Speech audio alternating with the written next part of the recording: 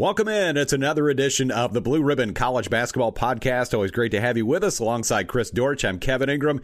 And the 4 greatest days, Chris, of college basketball are complete. We have a Sweet 16 filled with surprises as we've seen the first 4 days of the NCAA Tournament, the first and second rounds. And I guess some people would say they disappointed. But if you're just a fan and you're just watching games, it never disappoints, does it?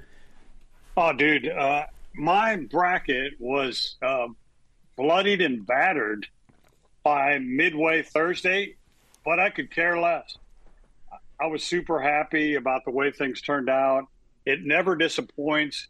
And one thing, this, without a doubt, this finally, after I don't know how many years of filling out brackets, this finally made me realize I will never, ever, in no way win a bracket contest, because there's no way in a million years I would pick Fairleigh Dickinson to beat Purdue.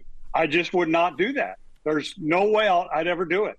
If you look at all the numbers and the stats and the size differential, and it just defies all logic. But then again, whoever accused the NCAA tournament of being logical. So, yeah, it was great. I haven't gone to the tournament in a couple of years. I think COVID kind of got me out of the habit. But I have done what I think is just as cool. I mean, I watched 48 hours of basketball. I mean, from noon to midnight, all 4 days. And I watched all or parts of every game. And you really get a sense for what's going on there. And it just, I mean, I'm biased, of course. I've made my living covering college basketball. But this is the greatest sporting event to me, bar none, because it captivates an entire country. It involves even the smallest of towns who might have a school in it. There are so many bets and brackets placed. I'm getting crushed in my bracket for my students. I'm going to put it in my PowerPoint tomorrow during the lecture, and I'm going to say, and here's our bracket. Then I'm going to click real quick, moving right along here. 2 seconds of it. Yeah, moving along. Yeah, there's a girl that has no. She likes sports, but I don't think she follows college basketball. She is crushing the field in our class. So it's March Madness, man. Yeah, it's crazy to see how some of this stuff plays out. And coming up a little bit later, by the way, we're going to have Dane Bradshaw with us from the SEC Network. Southeastern Conference is looking good, has 3 of the Sweet 16, and we'll talk about those teams and their prospects for going even deeper in the tournament. Also, a little bit later, we'll check out what's going on with the Mandalorian and a side story that brought a lot of criticism involving the not-so-good doctor. So we'll talk about that in a little bit as well. Indeed. And a comeback for the ages at Memorial Gym on Saturday that I was a part of in the National Invitation Tournament. So we got Memorial Magic. Oh, my goodness. That was Memorial Magic. It looked like Vanderbilt was toast with about a minute to go and down by 8. But the Commodores, yada, yada, yada, move on to play again against UAB on Wednesday. So we'll get to that shortly. Kevin's quest for Vegas. Yeah, that's right. Might be on the way to Vegas next week. The most impressive teams, Chris, I thought played in the same building in Birmingham. Alabama blew out a good Maryland team, and Houston, they just blew the doors off Auburn in the second half of that game after it was close. And there was a lot of talk about Auburn basically playing a home game, which they had certainly the fan advantage in that game against Houston, but Houston had the team advantage. Houston would look to have a much tougher road to play in the Final Four in their hometown. Alabama looks like they have a great path to finally get there. You look at what's ahead for them. They'll play San Diego State in Louisville on Friday, and then the winner of Princeton and Creighton. For Houston, they'll play Miami, which will be a tough out. That's a really good team. Those games are in Kansas City, and then the winner of that would play either Xavier or Texas. So neither one of those games are going to be easy for Houston. But I thought both those teams just looked like the best of the field of what we saw so far. Yeah, and what's crazy is both of them, their best player was battling injury. Marcus Sasser was hurt. I think was it a groin injury for him? And Brandon Miller, same injury. And Brandon Miller didn't score in Alabama's first round victory for the first time all season. He came back with 19 in the second round. Marcus Sasser is a trooper. That's all I can say. And Houston is the ultimate blue-collar team. If you want to beat them, you're going to have to out-rebound them, which hardly anybody does. They're going to crash the offensive glass. They're going to guard you. and they're just, they're older, they're experienced. They've played some freshmen here the last couple of years, but usually they do it with guys that have transferred or come from JUCO or whatever. They're just a blue-collar, lunch-pail bunch, and it's fun to watch them play. And I'm really glad that Kelvin Sampson kind of rehabilitated his career. If you look at what they got him for, the stuff seems so relatively minor compared to what they didn't get some coaches for here in recent years. So good to see him rehabilitate his career, and he's an excellent coach. People need to start thinking about him as one of the all-time best. He is an excellent coach. He's taken a couple teams to the Final Four, did it with Oklahoma, and has already done it with Houston, and maybe back there next weekend by the time this is all done. But, yeah, I've always thought that guy was a terrific coach, and they look like a team that has a chance to get to the Final Four in their hometown, and with Jim Nantz on the call and everything else. But who went there? Yeah. We'll save that for if they indeed do make it.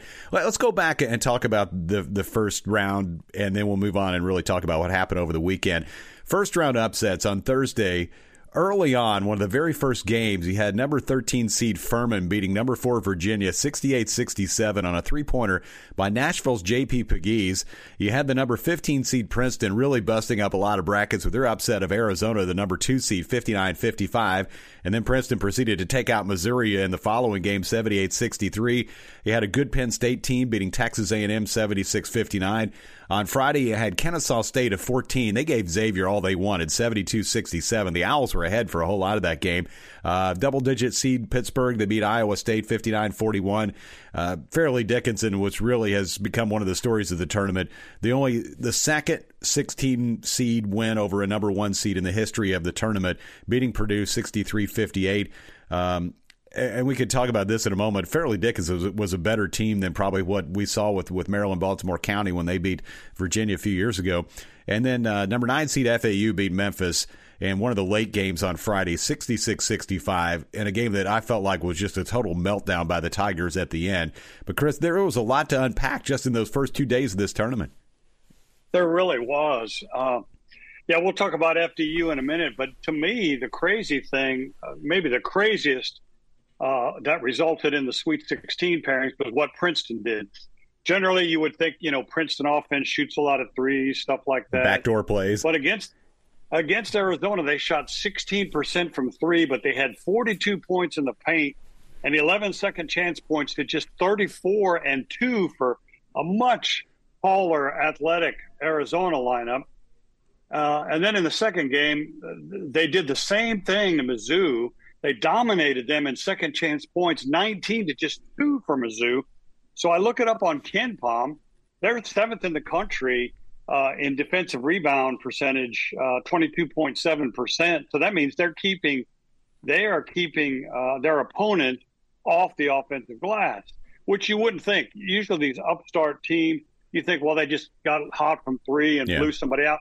Now, they did shoot well against Mizzou from three in the second game.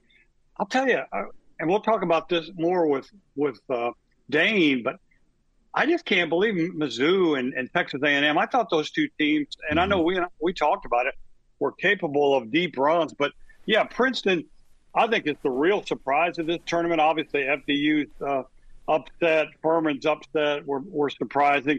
What was surprising about that Furman game is Clark, the fifth-year UVA point guard, makes a crazy turnover.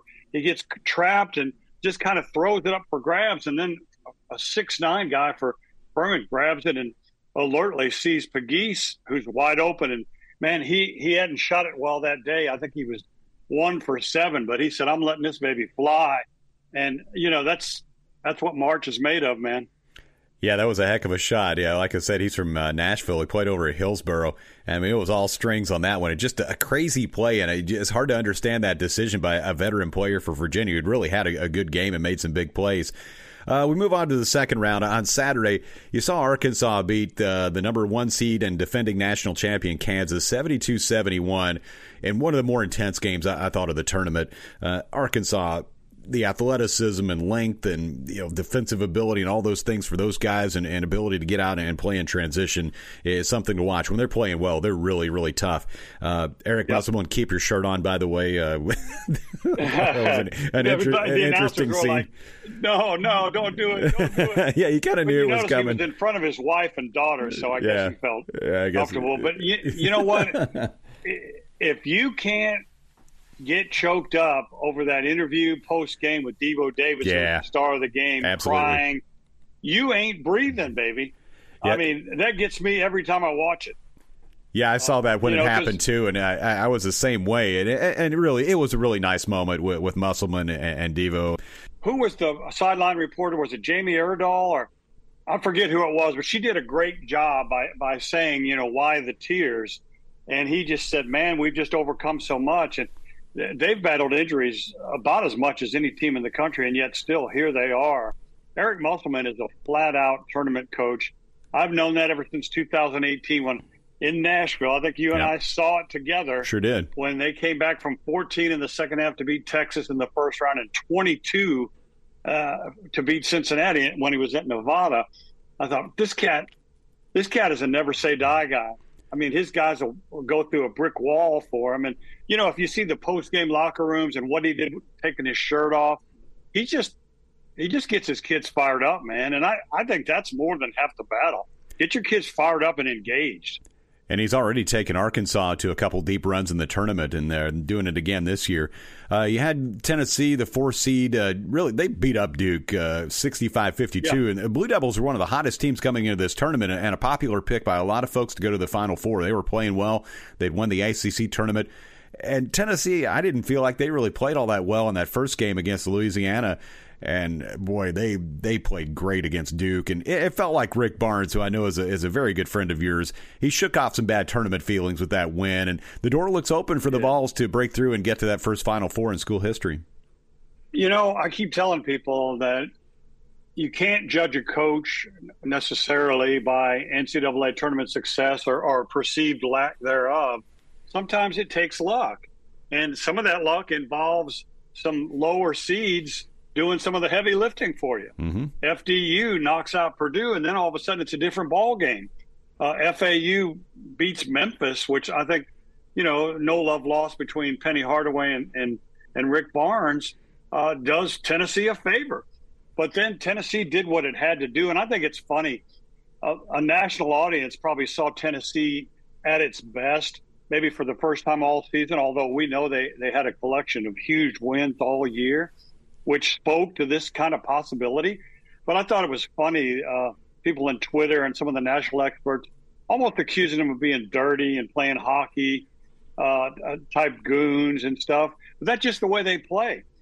Rick Barnes says, we're going to make them feel you and bring them down in the mud. And, Uros Plavsic, the big guy, got called for a couple of fouls early on, but he never raised his arm above his elbow. They just played tough and physical. And Fran Fraschilla said it best. He, in a tweet praising what he called his mentor, Rick Barnes, he said it reminded him of Providence in the Big East days, where the motto was, no autopsy, no foul. There have been a lot of teams like that over the years that have played that way. They'll play FAU in New York City on Thursday. And it's got to be bittersweet for Sakai Ziegler, who's a New York guy. And his teammates were talking about lifting him up and taking him back to his hometown to play in the regional. If they can get past FAU, they'd play either Michigan State or Kansas State for a trip to the Final Four. Speaking of Kansas State, and another of the more intense games of the tournament, I thought maybe the best game of them all so far. They beat Kentucky 75-69 yesterday. Marquise Noel scored 27 points. He had 9 assists. Kansas State did not shoot it well from 3 for most of the day, but when they needed to, they made some just monster three-pointers, including the one by Keontae Johnson. And for Kentucky, Antonio Reeves, he's had a terrific season, but it was the wrong day for him to really have a bad game. He was 1 of 10 from 3, and the one he made was really when the game was out of reach. Oscar Tshiebwe was just did what he always does, 25 points and 18 rebounds in what will be his last appearance in a Kentucky uniform. But Kansas State, they won a thriller, and they keep on playing. They were the higher seed, which you wouldn't really necessarily think about that, as Kentucky's the traditional power and Kansas State's had its moments. But Kansas State's a really good team, and they've done a good job, and they'll have a chance to play against a Michigan State team that does what Michigan State always does in the tournament, and they beat Marquette yesterday 69-60. I'll tell you what, if Jerome Tang doesn't get National Coach of the Year, they should just kick the award out and don't give it out anymore. He inherited a scorched earth program from Bruce Weber. He talked Marquise Noel into staying. There was a great quote from him after last night's game. He says, I went to lunch one day and I said, Keith, I'm going to do everything in my power to put a team together to get to the NCAA tournament. He said, Coach, I don't care if we have 5 dudes. We're getting there, because Kemba Walker won a national championship with, I think, 3 freshmen and 2 sophomores. So Noel, this is crazy what he's done. In the 2 games to get him to the Sweet 16, he combined for 44 points and 23 assists. That hasn't been done. Only 2 players since 90. The other one was Murray State's John Morant, who had 40 and 20 to get to the Murray State to get to the Sweet 16 a couple of years ago. But Noel's like 5'8". I'm telling you, I have a vote on the Cousy Award for the best point guard. I think he won my. You go 1 through, you vote 5, 2, 3, 5, 4, 3, 2, 1. Yeah, I think he just got my 5th vote. I saw a comparison by Pat Forty yesterday to a guy that I saw play when I was in college, and that's Mark Bell, who played at Western Kentucky. He said Marquise Noel reminded him of Mark Bell. It was kind of the same height. Mark Bell was a little stockier, but same sort of player, just fearless. He would drive it. It seemed like he never got his shot blocked. He distributed, and he played on a Western Kentucky team that my senior year made it to the Sweet 16 by beating first Memphis State in a 7-10 matchup in the first round, and then knocking out the number 2 seed in that regional Seton Hall. And that was a really good team that had Terry DeHare back then and Danny Hurley. Yeah.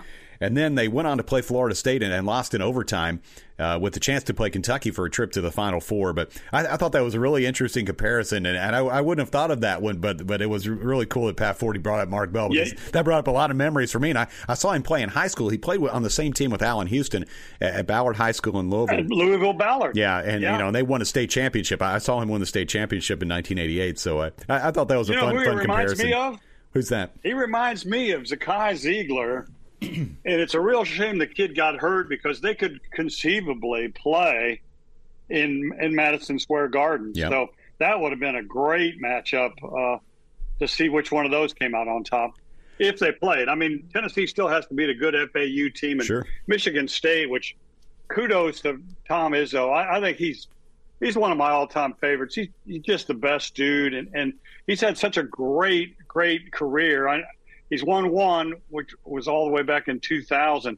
But he's been now to 25 straight NCAAs, and they've been to 15 Sweet 16. So a little shout-out to Izzo there. Yeah, and numerous Final Fours, too. Just one of the all-time great tournament coaches. And people look at it and say, well, he's only won 1 championship. But to me, if you get to the Final Four, you can call the whole thing a success, even if you don't win it. That's one more than most. That's exactly right. You had Creighton knocking out Baylor. FAU ended FDU's run 78-70. That was a really good game. Gonzaga makes its 8th consecutive Sweet 16. They beat TCU 84-81. Drew Timme, who feels like he's played more college basketball than anybody in history, 28 points, 8 rebounds, and 1 F-bomb in the postgame interview. But just remarkable consistency for Mark Few's program. I don't see how he does that. He's working blue, man. He was like working blue. He's working blue in the postgame with Andy Katz, which I think he feels comfortable with Andy, but he lets it fly. And there was not even a smirk on his face. He knew what he was doing. Yeah. I mean, that's just the way he talked. But I was shocked. I was like, did he just say that? Yes, he did. I knew right as soon as I saw it. I was like, oh, man, I think he just said what I think he did. Working blue. That's right. Oh, my God. He could be doing a stand-up routine in L.A. Yep, no doubt about it.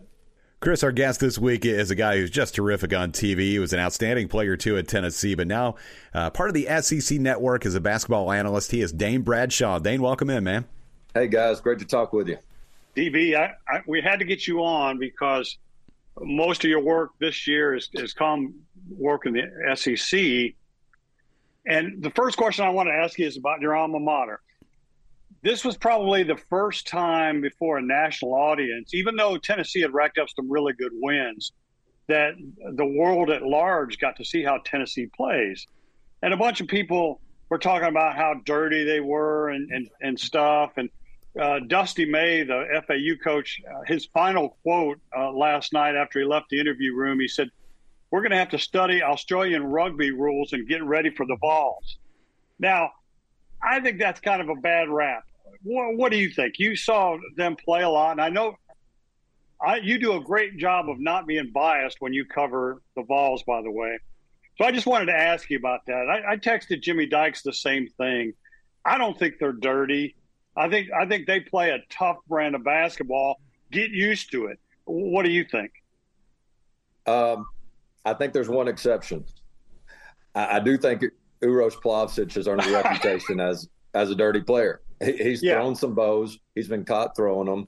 Rick Barnes has told him he's got to cut that stuff out. He's gotten technicals. He's done some of that. So there is a Bill Laimbeer personality on that team that can kind of dilute the otherwise physical, clean play that the other guys do. And so I think that, when you got the big Serbian kid out there throwing bows, that becomes the image of their defense, when I don't really think that's the reality. He's an exception. Everything else is very physical play.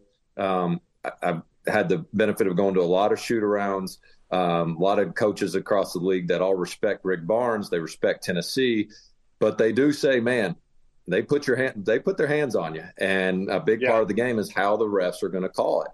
And look, they used to say the same thing about Duke and Coach K, like, hey, they can't call them all, and so let's just keep going at them. So it's fair. And I do think, at times where you've seen earlier in the season where Tennessee was struggling some, they were getting in a lot of foul trouble, whether it was Ziegler or others, where it was getting called tighter. And so, I think it can hurt them some, that physical play, depending on how the whistle's blowing that day. And so I don't think they're a dirty team. Do I think that the more the refs let you play, is that favor Tennessee? Absolutely. I think that's a fair statement. They're just a more physical team. Olivier Comwa wasn't throwing elbows to go 10 for 10 on contested jumpers. That's exactly right. Were you surprised that they were able to sort of handle Duke, especially Duke had won 10 in a row and were a lot of people's pick to get to the Final Four? Yeah, I thought, look, Tennessee didn't apologize to anybody. And sometimes in March, you got to get a few breaks go your way. And I think as sad as it's been for Tennessee to have these injuries that they've tried to overcome, and that was part of their struggles in February, and then you get that monster blow with Ziegler. Well, now you enter March, and guess what? A few things go your way, right? And they're off shooting night. We know about their Jekyll and Hyde offense.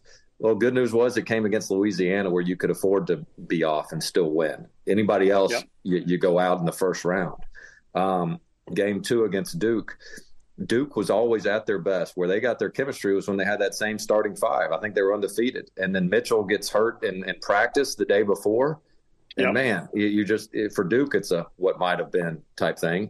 And then here we are. Everybody thought at best you're playing Purdue to go to the Elite Eight, and it's Florida Atlantic, which is a very good team. But, Fairleigh Dickinson beats Purdue. And so this is one of those where, as a Tennessee fan, maybe you went a little bit further than you thought you would, given the way the season ended. However, you can't help but get greedy to think, man, this is one of those years you just got to take advantage of the bracket kind of breaking your way. It does take that. Somebody like a lower seed does the heavy lifting. You guys were reminded, Tennessee went to the Elite Eight, and there was an upset there. Was it Georgetown that lost? And they ended up not having that hard of a game to go to the Sweet 16 where they beat Ohio State. But there was an upset. That was not Bruce Pearl's best team that went to the Elite Eight. Yeah, sometimes the toughest games are the ones that you don't have to play. As far as Alabama, the path seems clear for them to finally get there, too, and maybe win it all. Their brackets open up a bit with some upsets, and most notably Arizona getting knocked out in the first round. I thought them and Houston, I thought, were the two most impressive teams I saw in the first weekend. What did you think about Alabama's performance in Birmingham? Well, what I like about it is that Brandon Miller, look, yes, he's the star SEC Player of the Year, SEC Freshman of the Year, Tournament MVP, you name it. But, it's not as if one of their stars is off that they can't win the game. I mean, Javon Quinterly all of a sudden can go off for 20 points. Or let's say Quinterly's off. And now all of a sudden that's okay because Miller and others aren't. They got so many different people out there that can make shots. And they're at their best when they're connecting on most of their three-point attempts are at a high percentage. But that they've proven that they can still win games even when they're not doing that. And so I think the biggest difference in this year's team and last year's is, one, Brandon Miller, but two, their defense is so much more of a complementary piece. Last year, that was as big of an issue as anything. Yeah, they weren't shooting the three well last year for Nate Oates, but it was because they couldn't get any of that transition type three. I mean, Brandon Miller had the play of the game where it goes and blocks the guy's shot, right, and it leads to him being on an open three. Mm-hmm. A year ago, they were getting it out of the net and trying to push the tempo. Now they're getting it off turnovers and steals and rebounds. As far as Arkansas, I always say there might not be another team in the SEC that's more a reflection of their coach than they are with Eric Musselman. They're so athletic, and they took out the champs Kansas back on Saturday. But how has Musselman become such a good tournament coach? To me, I think you got to point out his NBA and G League, all that stuff where it's short turnarounds. So much attention is on personnel. I asked him this year, and I think most coaches would answer the same. Like, hey, if somebody said you can only prepare your team for either the other team's personnel or the other team's plays, which one are you picking? And he said, personnel all day long. And that's it's not that they don't pay attention to the other team's plays, but it's more about like, hey, does this guy go left or right? And where's he get 80% of his points? Is it on the left block or right block? And all those things that they're all so in tune. And if they get a switch, everybody knows, all right, I'm now guarding a shooter. You can't help off, all those things. And so I think he does a terrific job there. And he does it in a way I've gotten to see them, the way they do film. Everybody has their own, but it's really short. It's short and sweet, but it's high-level stuff. I mean, it's reading the cliff notes of the book instead of, losing their attention and reading the entire thing. And so that they're always prepared. And, man, when they're playing bad, you start questioning everything. And then when they're playing good, it's like you don't see them ever losing again. And that's just kind of the way they've been. And fortunately for the Razorback fans, they've usually been the front runner in March. Dane, you played 3 of your 4 years for a great motivator. Eric Musselman, the taking his shirt off, the crazy dances and the Twitter posts and stuff. How much does that help motivate a team? It just seems like he's the ultimate player's coach, and he'll do anything to get the fans and his kids fired up. Well, yeah, look, and there's critics out there that say, man, this guy's a self-promoter. It's all about him, this and that. I disagree with that. Yeah, and look, if that was all it was about, his guys wouldn't play as hard as they do. And Devo Davis wouldn't be crying at the end of the presser and saying, I love you too, coach. Like, yeah. So, and maybe he does some, look, he'll even tell you, I think he's calmed down on the Twitter stuff, but he used to be the corniest coach on Twitter out there. But it was all about, hey, I'm doing this to promote the program. He actually, he used to do some stuff. He used to try to copy some things from Ray Mears with the warm-ups and stuff with the circus type thing. So he gets the marketing stuff. He takes his shirt off to see how many people are going to react to that. Like they want to be one of the top Twitter follows, all those things. And so it's his way of doing it. But if it was only that and the players thought it was only about him, you want to see them as good of a team. So there's obviously a balance there that he's aware of, and it's not impacting the locker room. What do you think the ceiling should have been for Kentucky with Antonio Reeves just having a bad day at the wrong time against Kansas State and Noel just driving, and they hit some big threes as well? Was that about as good as that team could have done, or did you feel like they had a big run in them? I thought they might be able to go to the Sweet 16. I didn't have them beyond, just because to play well for more than 2 games in a row, I didn't see Kentucky being capable of being at the top of their game for that long stretch. They've had such a roller coaster year that I knew they had a couple good games in them, but would they have a few? And Antonio Reeves, they would not be in the NCAA tournament without that kid. And I'm just sick for him that he has that sort of shooting performance on that sort of day. But it does, and now at halftime, I said, man, I like best point guard for Kansas State over best big man for Kentucky. Mm-hmm. You got to give credit to Cason Wallace, though, because he started trying to insert himself into that conversation of, wait a minute, the best point guard on the floor might be for Kentucky. But at the end of the day, it was it was Noel that was able to penetrate, make those big shots. And look, Kansas State had a lid on the rim for them almost the entire game, but in the last couple of minutes, they got it off, and Kentucky just didn't. What do you think?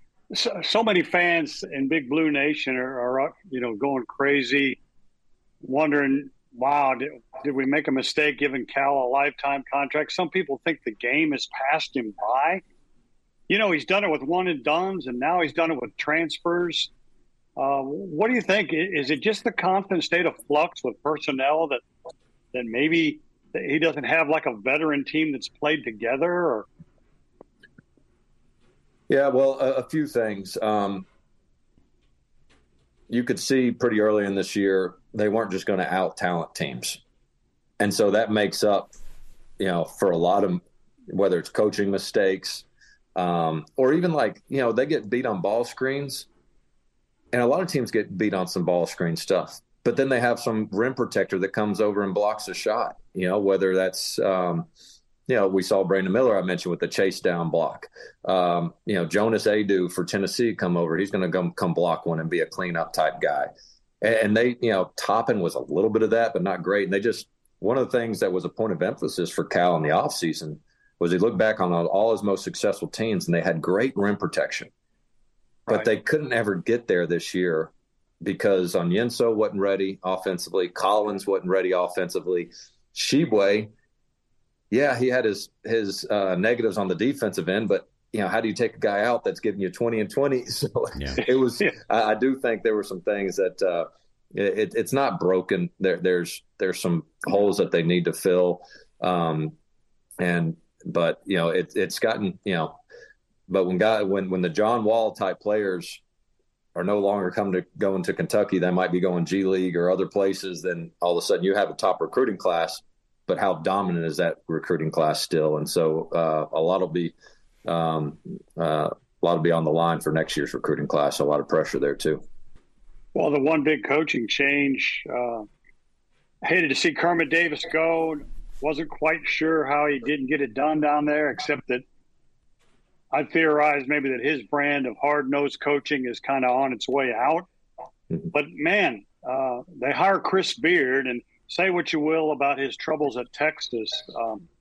That was a big-time hire. What do you think about that? And, wow, the SEC already got 8 teams in and was a meat grinder all season, as you saw traveling through the league. What do you think about that hire? Yeah, I think if you're Ole Miss, you can do a couple things. Not saying Dusty May would have taken that job necessarily, but, the safer, more politically correct hire is Dusty May. If you're a program that's historically in the bottom of the SEC or any conference, if you want a big name, then you're going to have to take a big name that's got some extra baggage. And that's what Ole Miss chose to do. And it's just as simple as that. And he's a proven winner as a coach. And look, Lane Kiffin didn't have the same circumstances around him, but he still had, an iffy reputation. And Ole Miss says, hey, look, that worked okay with football, and we're going to do it again here with basketball because if it wasn't Ole Miss, he's also going to be, and it's just up to the AD and the chancellor and everybody else that approves it, because Chris Beard was going to be coaching somewhere. He's either going to be coaching for you or against you, so somebody was going to give him a second chance. Because, and it's no different than in football, if a guy gets a domestic violence dispute, they say, all right, well, does he have any good years left on him, or is it not worth the risk? And so that's just part of the business. And I am, just from an X's and O's standpoint, I'm looking forward to covering that team. I only covered them once in the Big 12 Challenge when he was at Texas Tech, and one of the best shoot-arounds and practices I've ever been to. Wow. Dan, before we let you go, just kind of a big picture question about these upsets and things you see. There's always the other end of that, the team that's a number 1 or number 2 seed that's going home after one game. How much is that sort of a reminder of just the ridiculous harshness of the NCAA tournament? And you think about all the recruiting, all the months of hard work to get to that spot where you get that high seed and it all just goes up in smoke in 2 hours, or, in some cases a matter of seconds, and you go all the way back and start from scratch again. I always sort of put myself in the shoes of those teams on the other end of those upsets. Yeah, Kevin, I couldn't agree more. I'm actually one that doesn't cheer for the Cinderella as much as the next person. I'm too heartbroken, because look, losing hurts more than winning feels good. And, I think about those guys at Purdue who have put in the work, have had such a successful career, and all of a sudden their legacy in 10 years from now, it's going to be, oh, so what years were you there? Wait, was that the Fairleigh Dickinson year? Yeah, that was. And so, despite all the great moments that they had, and it can be, not washed away. It doesn't take away everything they did, but it's the last impression. And so, look, I went out with, at the time, was the largest blown halftime lead in NCAA history, I believe. We had a 17-point lead to Ohio State, and there's still people there like, so what year was that? 2007. I'm like, any chance you remember Greg Oden, Mike Conley when Tennessee had a 17-point lead? Yeah, that was like, that's how you got to remind them. And so, it stinks for them, but it's certainly part of the heartbreak that you and vulnerability you sign up for. Dane, always great to have you with us. Thanks for the time. We'll catch up with you down the road. Enjoy the rest of the tournament. Anytime, guys. Thanks a lot. Good luck to your doors. That was Dane Bradshaw from the SEC Network. Always terrific, longtime friend of the show. Always enjoy our visits with Dane. I crossed paths with him a bunch of times over the season, and seeing him doing different SEC games and at the SEC tournament just a couple weeks ago. So always great to get his perspective. Some coaching moves, Chris. Rick Pitino, really the big name, reportedly in discussions about going to St. John's from Iona, where he's had a nice run there over the last couple seasons. Sounds like that one's probably going to happen. Yeah, he made a thinly veiled statement back I forget when it was, in the middle of the season. He was asked, and he wasn't sure about leaving, he said, but if it was, the right situation, and if it was close to home, which he's a New Yorker, he's never lost those hard ahs. So I think he takes St. John's. It's been a long time since they've been relevant. I mean, really since Lou Carnesecca. They've rarely been relevant. They've made a string of questionable hires. Steve Lavin, Chrissy Mullen, Mike Anderson, even just from the standpoint of being way out of his depth in a place where he never coached or recruited before. So, yeah, that's the best guy they could do. And I think that's how he'll end his career. He says he wants to coach till he's 80. So we'll see. He's only 70, so he's got some time. I've got some time, Chris. I'm so proud of our basketball team.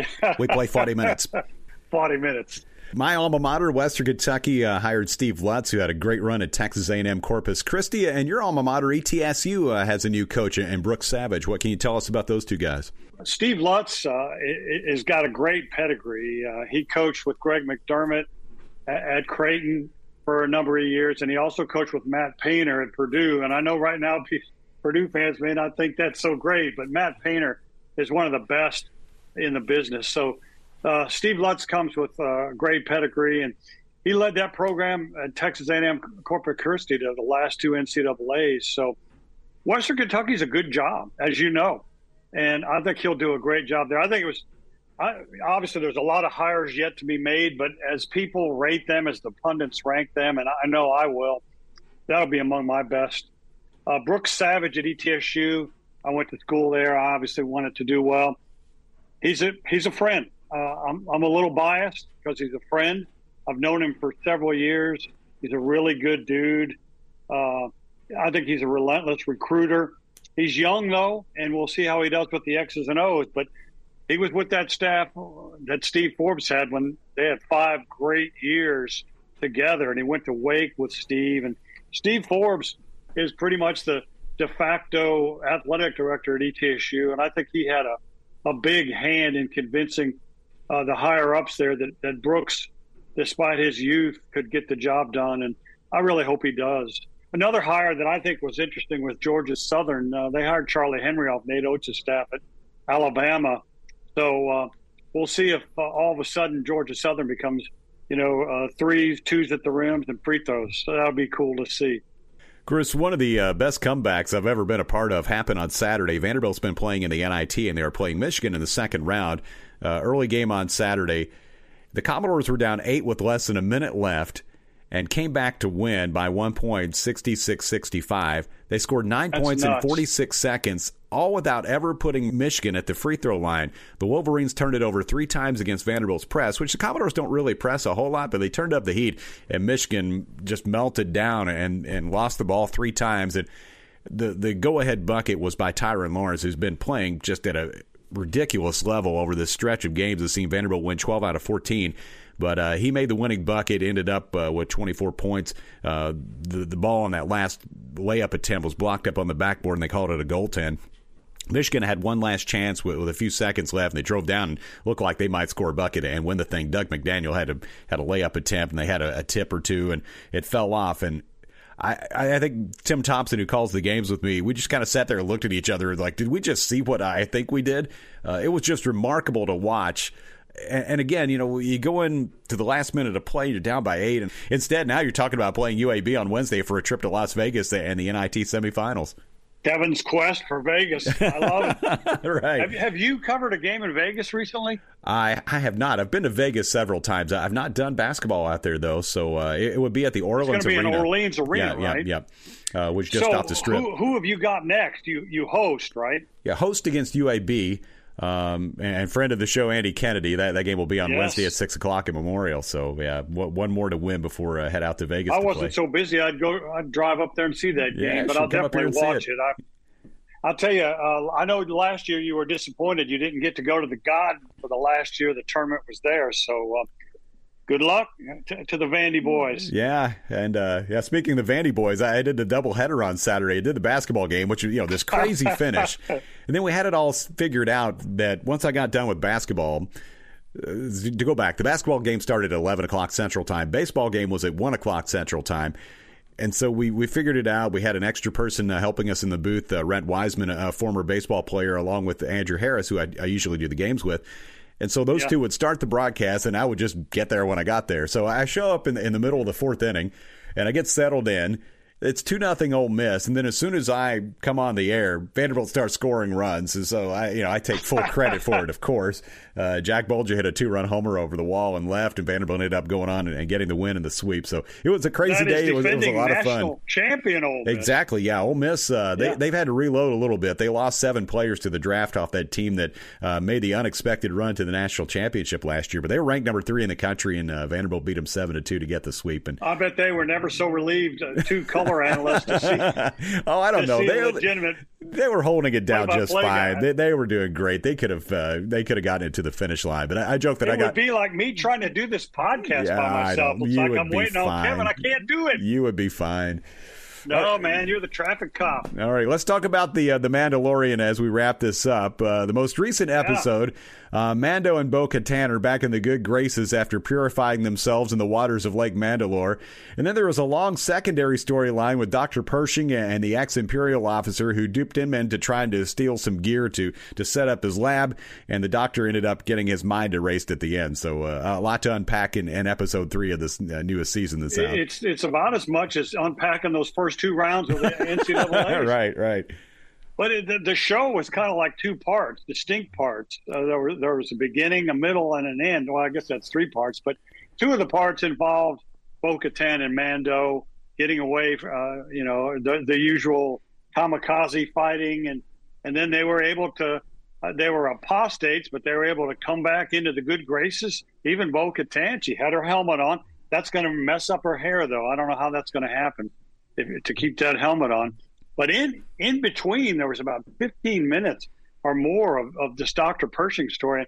I wasn't a fan of it until I started reading the Ultra Nerd episode recaps. And really, there's a lot to do with, he had given sort of like this TED talk about cloning. And then the next thing you know, he's some flunky in an office, completely miserable. And then he was susceptible to being talked out and being a model employee, and that's what got him in trouble. I won't mention any more than that, but we're going to see who he was doing his cloning for if you'll recall, in the first season, he had poor Grogu. They were about to drain the blood out of the little dude, and they wanted to set up some cloning research. And now we'll know eventually who that's for. So I like that a lot more. It's a different sort of Mando. People were comparing it. Oh, the critics were saying, is this Mando trying to be Andor? We don't want this big, long, epic saga. We want we want action every week, something different. Yeah, the fight of the week type thing. But I'm okay with it. Like I said last week, I trust the showrunners. Jon Favreau has earned my complete and total trust. I think he's a genius auteur, writer, and a reverent Star Wars fan. So he earns my trust, and I can't wait for episode 4. All right, we'll break down episode 4 next week, and we'll have a final 4 next week, too, when we have our newest edition of the Blue Ribbon College Basketball Podcast. You did it again, dude. Oh, man. I'm so proud of you. Yeah, this is the way. He's Chris Dortch. I'm Kevin Ingram. That is the Blue Ribbon College Basketball Podcast. I'll talk to you next time.